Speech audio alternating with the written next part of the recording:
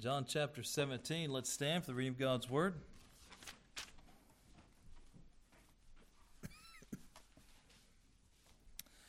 John chapter 17, we'll look at verses 1 through 5.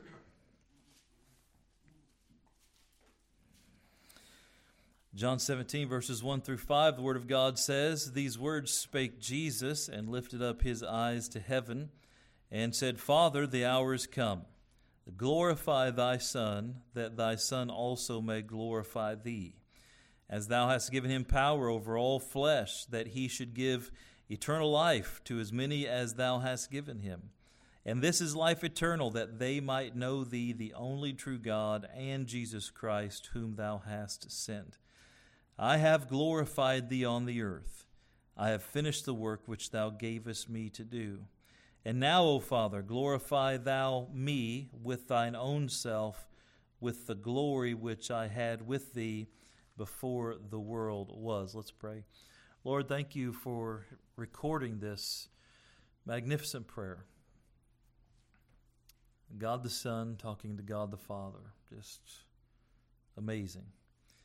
And we don't have the time to give it the attention it deserves tonight because you've put a specific thought on our heart. But Lord, help us to know how to pray. Teach us to pray. And Lord, that we could pray with power and that we could see answers to our prayers as we've talked about for now the last almost 2 years.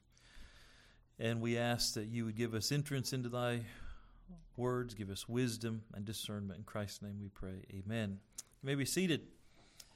John chapter 17 is kind of like stepping onto holy ground. If you have a red letter Bible, the whole chapter is in red. This is the words of Christ. John chapter 17 contains the most complete record of our Savior praying to his Father.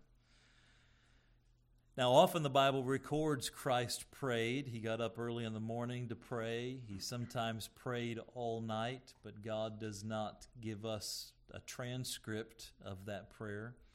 But here in John chapter 17, we have a transcript of this prayer between God the Son and God the Father. Now, Luke chapter 11 is typically called the Lord's Prayer. Our Father which art in heaven, hallowed be thy name. That's often called the Lord's Prayer, but I don't like that terminology. I think a better name for that, Luke chapter 11, would be the model prayer, because it's Jesus Christ teaching his disciples how to pray. It was more of an outline of how to pray. Include these things in your prayer when you pray, not just some type of rote prayer that you repeat over and over and over and over and over and over and over and over, and it somehow has value like a magical incantation. Now, it is certainly a wonderful prayer to pray, but we know that we're not supposed to be repetitive like the heathen are, hoping that God will hear us for our repetition. That's a model prayer, and by the way, we're going to end up this whole overarching prayer study with an in detail look at Luke chapter 11 and the model prayer. We're going to show you the 10 things Jesus Christ said ought to be included in your prayers, but that is coming soon. I think that should be called the model prayer in Luke chapter 11.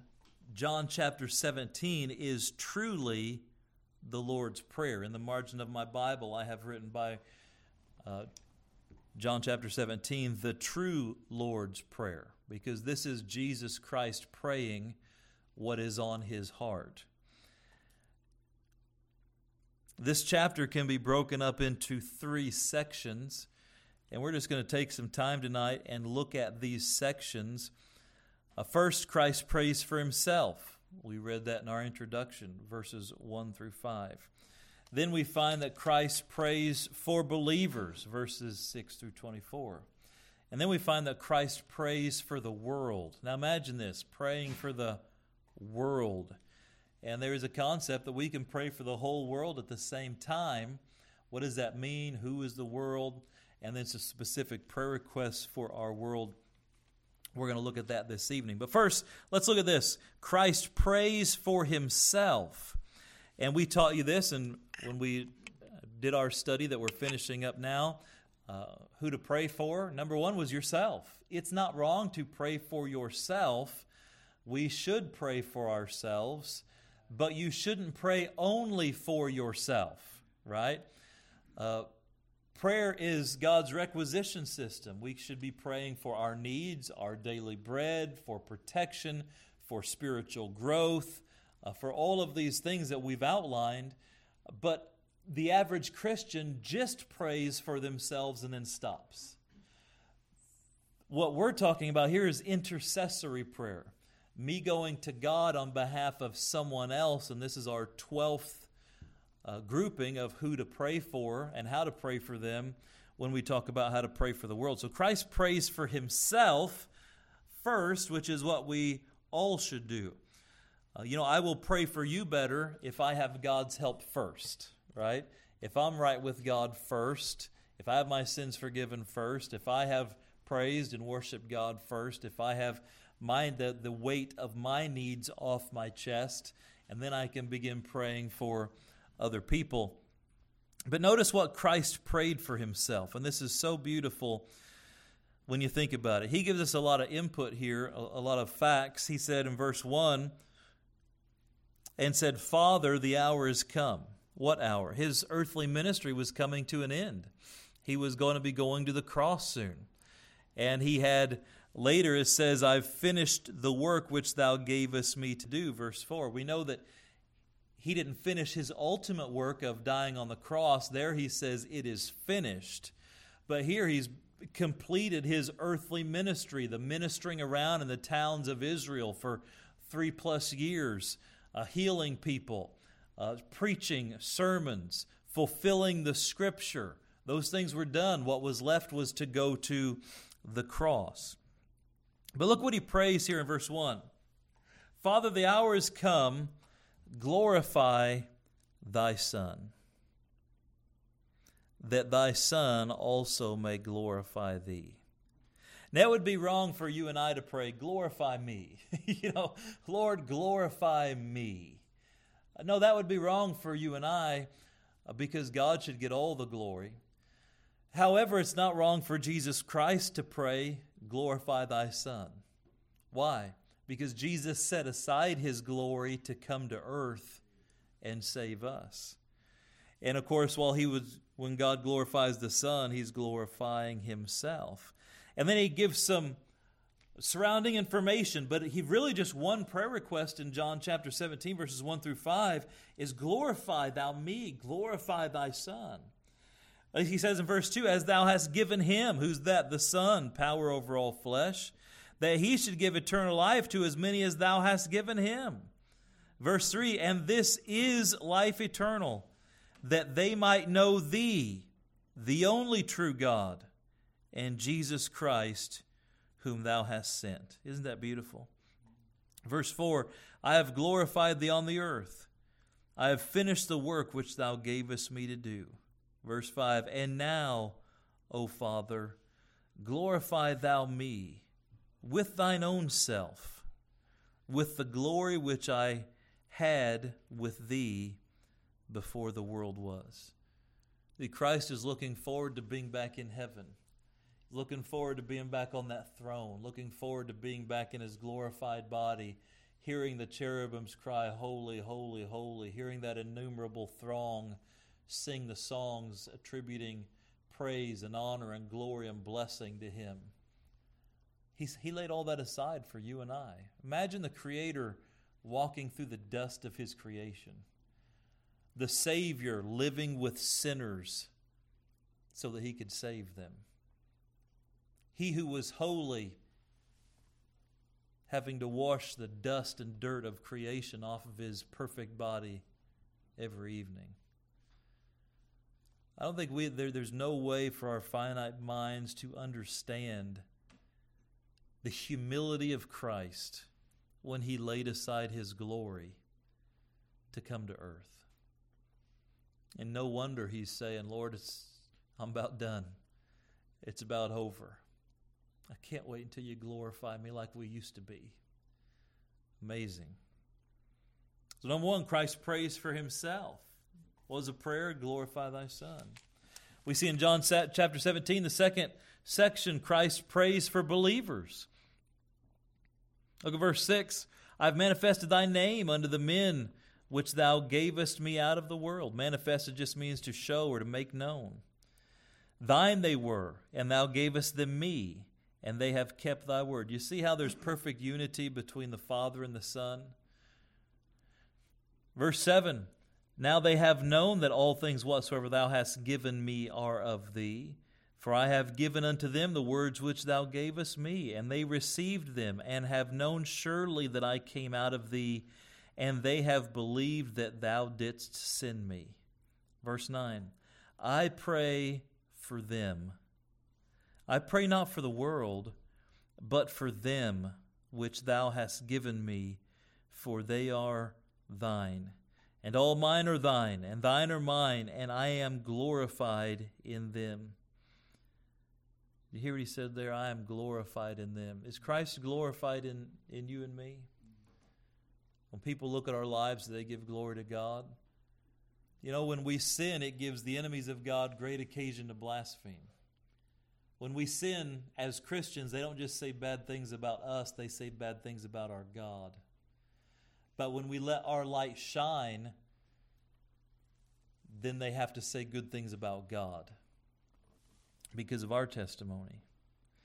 Then we find 6 specific prayer requests that Christ prayed for believers. Look at verse 11. And now I am no more in the world, but these are in the world, and I come to thee, Holy Father. Keep through thine own name those whom thou hast given me, that they may be one as we are. So prayer request number 1 is keep them. Keep them through thy name. Protect them. Guard them through thy name. Verse 12, while I was with them in the world, I kept them in thy name. Those that thou gavest me I have kept, and none of them is lost, but the son of perdition, that the scripture might be fulfilled. Who's the son of perdition? Who? Oh, the devil, yes, but speaking of specifically the men on earth, who's the son of perdition? Judas. He was numbered with the 12, but he wasn't saved. He wasn't born again. He's called the son of perdition. And even that was because Scripture must be fulfilled. Verse 13, and now come I to thee, and these things I speak in the world, that they might have my joy fulfilled in themselves. This is prayer request number 2. Give them my joy. Let them have my joy fulfilled in themselves. Oh, dear friends, the older I get, the more I realize how hard Satan works to steal joy from God's people. Why? The joy of the Lord's our strength. And when we don't have joy, when we're just going through things by duty, when we're always seeing things negative, when we have our cynical glasses on and everything's bad and everything's terrible and woe is me and I'm a victim and how could this have happened to me? And boy, we lose so much strength and the joy that Christ had set aside for us. Verse 14, I have given them thy word, and the world hath hated them, because they are not of the world, even as I am not of the world. We'll come back to that. Verse 15, I pray not that thou shouldest take them out of the world, but that thou shouldest keep them from the evil. They are not of the world, even as I am not of the world. So prayer request number 3, protect them from the world's evil. Protect them from the world's evil. Notice here that Christ is not praying that they should be taken out of the world. And some of you have felt my frustration that I had as a young Christian. I'm like, okay, God saved me and promised me heaven. Why doesn't He let me go now? Why does He leave me here to suffer?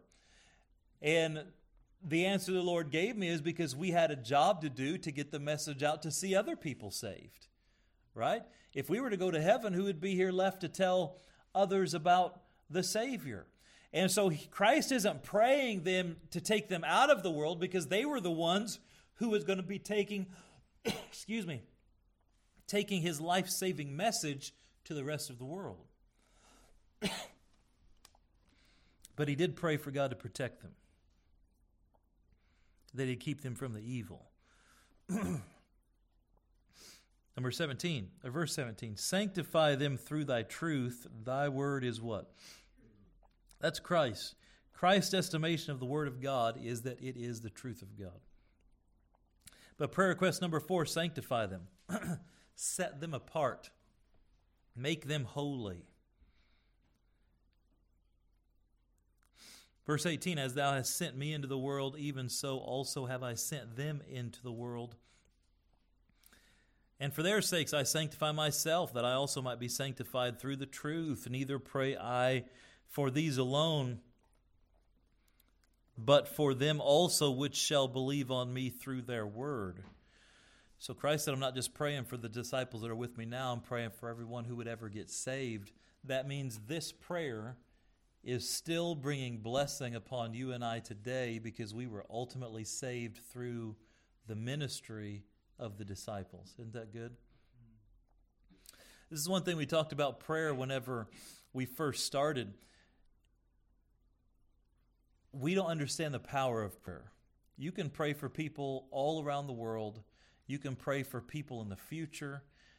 Our prayers are so powerful and so lasting. They're as big as our God is, and His willingness to answer them. And here the prayer Christ prayed over 2,000 years ago, still blessing us today. Look, verse 21.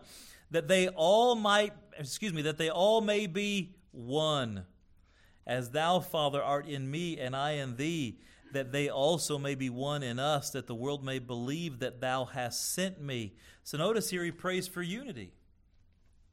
We need to pray for unity among God's people. You know, there are things we ought to fight for. We ought to fight for the fundamentals of the faith. We ought to fight for the Word of God and the virgin birth and salvation by grace through faith and God's inspired, preserved Word and all of these things. And we ought to fight for holiness and teaching people, yes, today in 2022, it's not okay for God's people to get all messed up with the world. We are in the world, but the world should not be in us. And so there are things to fight for, but yet God's people tend to fight over things that don't matter.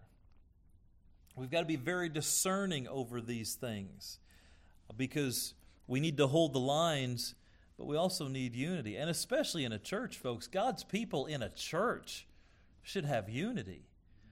It's not about my personality or your personality, or I like this preacher better than that preacher, or, you know, I just didn't agree with this. Well, is it wrong? No, but I didn't agree with it. Is it biblical? Well, yeah, but I don't agree with it. We can't do all that kind of stuff. There ought to be unity in the church. There ought to be unity among churches of like faith, not competing with one another and having these fleshly sins get involved in how churches look at each other. I'm talking about churches of like faith. But we've got to walk that razor's edge between standing unapologetically and unwaveringly for the truth of God and holding strong lines and getting along with one another in the process. Christ prayed for unity.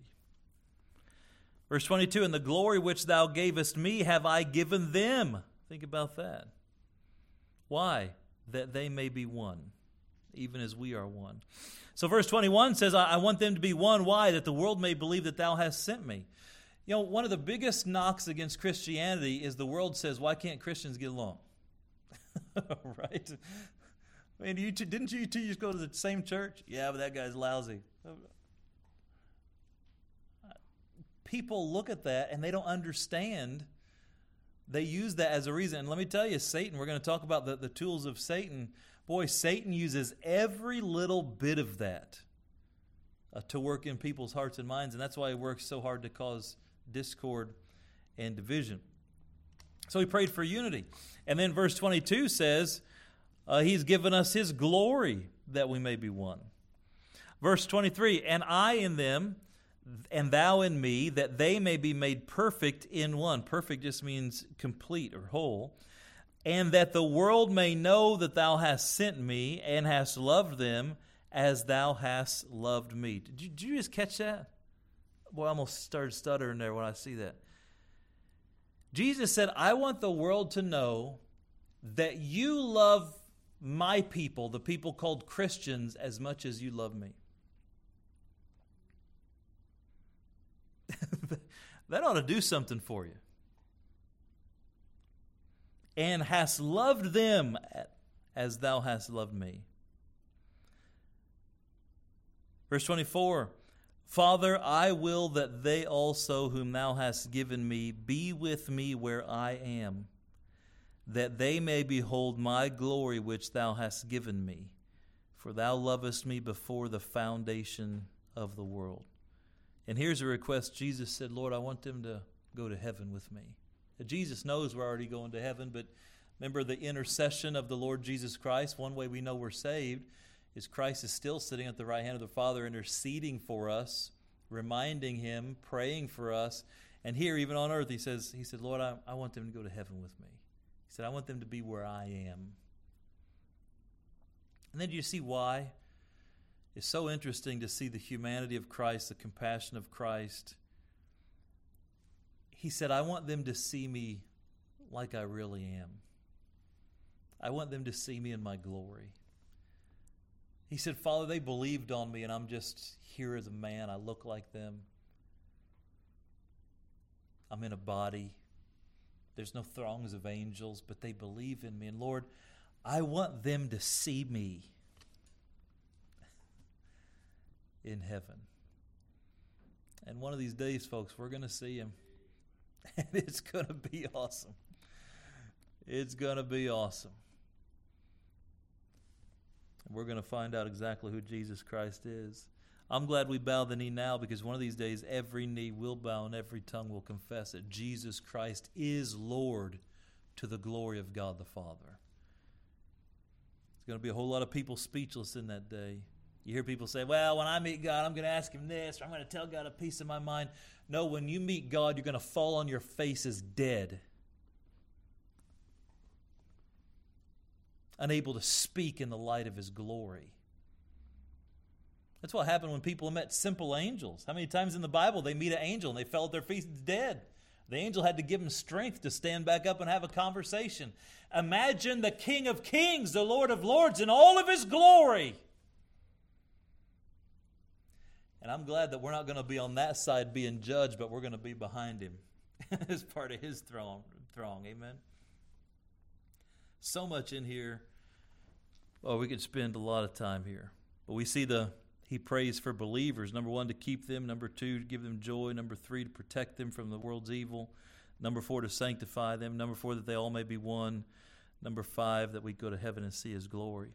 And then lastly, we see in this passage of Scripture that Christ prays for the world. The world's mentioned several times. And I'll take the last few minutes and just talk about this. Look back at verse 9. I pray for them. I pray not for the world, but for them which thou hast given me, for they are thine.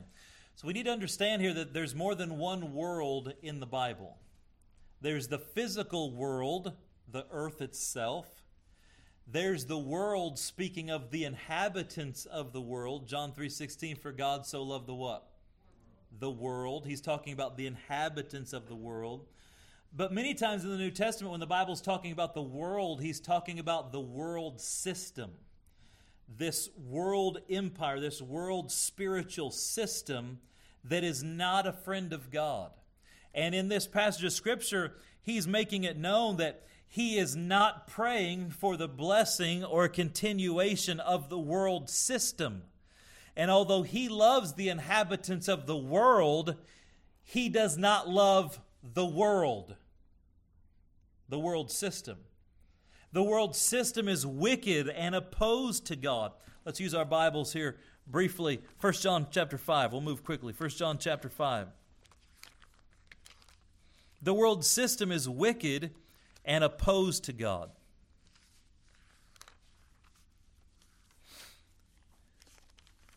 First John chapter 5.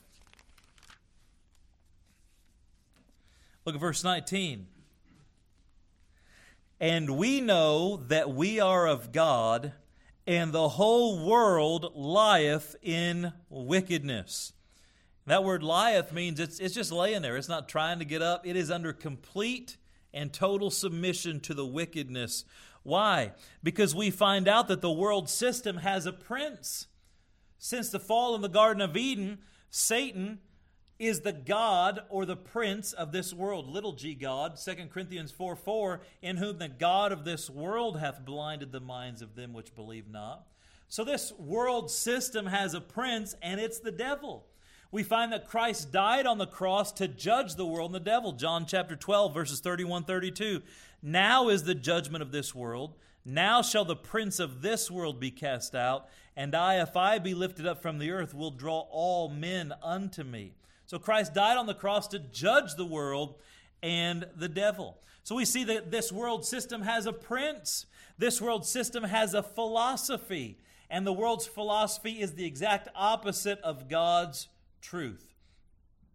1 Corinthians 2:12, now we have received not the spirit of the world, but the Spirit which is of God. So there is a spirit of the world system, and there is a spirit of God, and those two do not connect. The Bible says that the things of this world cannot even receive the things of the Spirit of God. 1 Corinthians 3:19 says, for the wisdom of this world is foolishness with God. And so there's the wisdom of this world, and there's the wisdom of God. You see, all throughout Scripture, you see the world versus God. It's talking about this world system under the control of Satan. We see the prince of the world system, the philosophy of the world system. We see the purpose of the world system. And the world system's purpose is to corrupt people and hinder the work of God. 2 Peter 2:20 talks about the pollutions of the world. John 15:18 says, if the world hate you, ye know that it hated me before you. John 17 said the same thing. This world system hates God. This world system hates Jesus Christ. This world system hates me and you. And what you're seeing a lot right now in this whole political upheaval that you're seeing, and countries trying to decide, are we going to be a democratic republic? Are we going to be a socialist communism thing? Are we going to have democracy? Or are we going to have a tyranny? What you're seeing is the world system kind of rising out of the fog. It's always been there. Satan has always been there. The world system has always been against God, but now it's becoming more and more obvious. So if you just imagine this kind of dragon raising up out of the fog, and now you're starting to see his face. Now you're starting to see his teeth. Now you're starting to feel what he's capable of. Absolutely. That world hates God. And God said, I'm not praying for the world. Christ said, I'm not praying for the world system. They're going to be judged. But I'm praying for my people.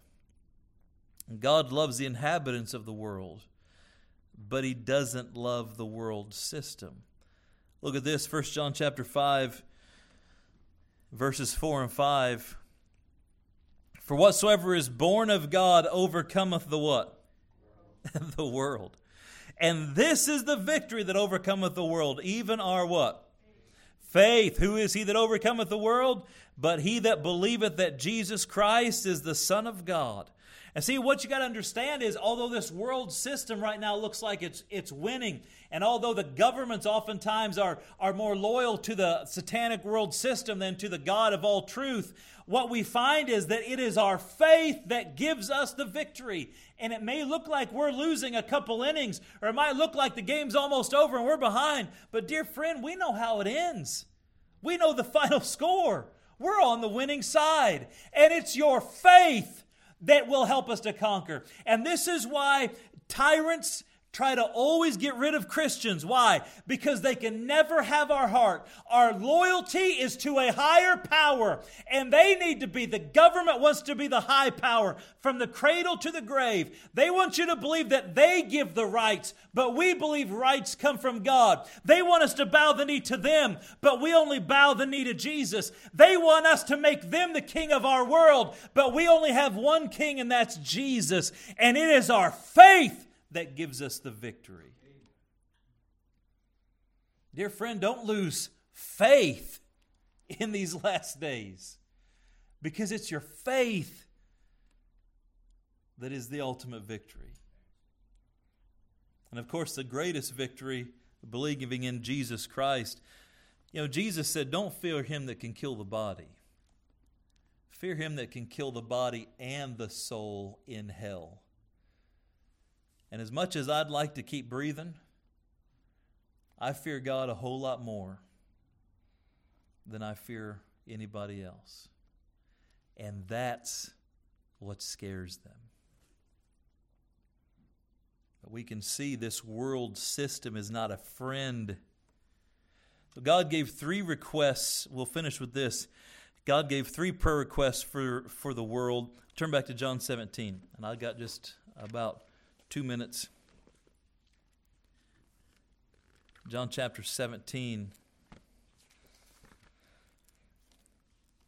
First of all, don't miss the fact that we can pray for the world. Well, you ought to pray for the world every day. And I'm talking about the inhabitants of the world, not the world system. Don't pray for the world system unless you want to pray those imprecatory prayers we talked about last week, right? Last week we talked about how to pray against the enemies of God. We made a distinction between the ignorant enemies and those that are avowed enemies of God. And boy, we gotta use the weapon of prayer against the avowed enemies of God to stop this foolishness and keep people safe. However, the idea that you can pray for the whole world and everybody in the world is an astounding fact. I mean, think about that. You can, just like Jesus did, you can pray for all believers in the world and that prayer counts. I don't even know their names. I don't know their faces. God does. We ought to pray for people being persecuted right now around the world. We ought to pray for people being martyred in the world. We ought to pray for people sitting in prison right now around the world. And that's what we see. John 17, 15 through 18, Christ prayed to protect believers from the evil of the world. And so we can pray for all the believers in the world. Lord, our brethren in these communistic countries. The most dangerous place on the face of the planet for a Christian is not Iran. It's North Korea. Think about that. I heard a lady giving a talk. She was from North Korea, and she's speaking out about North Korea. It is astounding. They don't know anything about the world. They are kept completely and totally ignorant. They are utterly brainwashed. I'm talking about the average people in North Korea. And listening to this person talk, she actually wrote a book about it. It's astounding. Just the level of, we have no comprehension of what they go through. What about our brothers and sisters in Muslim countries? They have a Bible app hidden on their phone. If it gets caught, the least that happens is they get their hand cut off. The most that's happened is they get their head cut off. We've got to pray for these people. There are believers right now that if their own mom or dad found out that they were saved, their own father would kill him with his own hands. Their own mother would turn them in and watch their daughter get killed while cheering. We don't pray for these people. Christians going hungry, Christians starving, Christians living in the hot and the cold and the filth, treated like vermin, and we don't pray for these people? God help us. Shame on us. We got to pray for these people. Number 2, John chapter 17, verse 23. I in them, and thou in me, that they may be made perfect in one, and that the world may know that thou hast sent me. We need to pray that the world knows that God sent Jesus Christ as a Savior. Lord, help the world to know that God sent Jesus Christ as a Savior. We need to pray for those Hindus that they would know. Those Buddhists that they would know, those Taoists that they would know, those Muslims that they would know.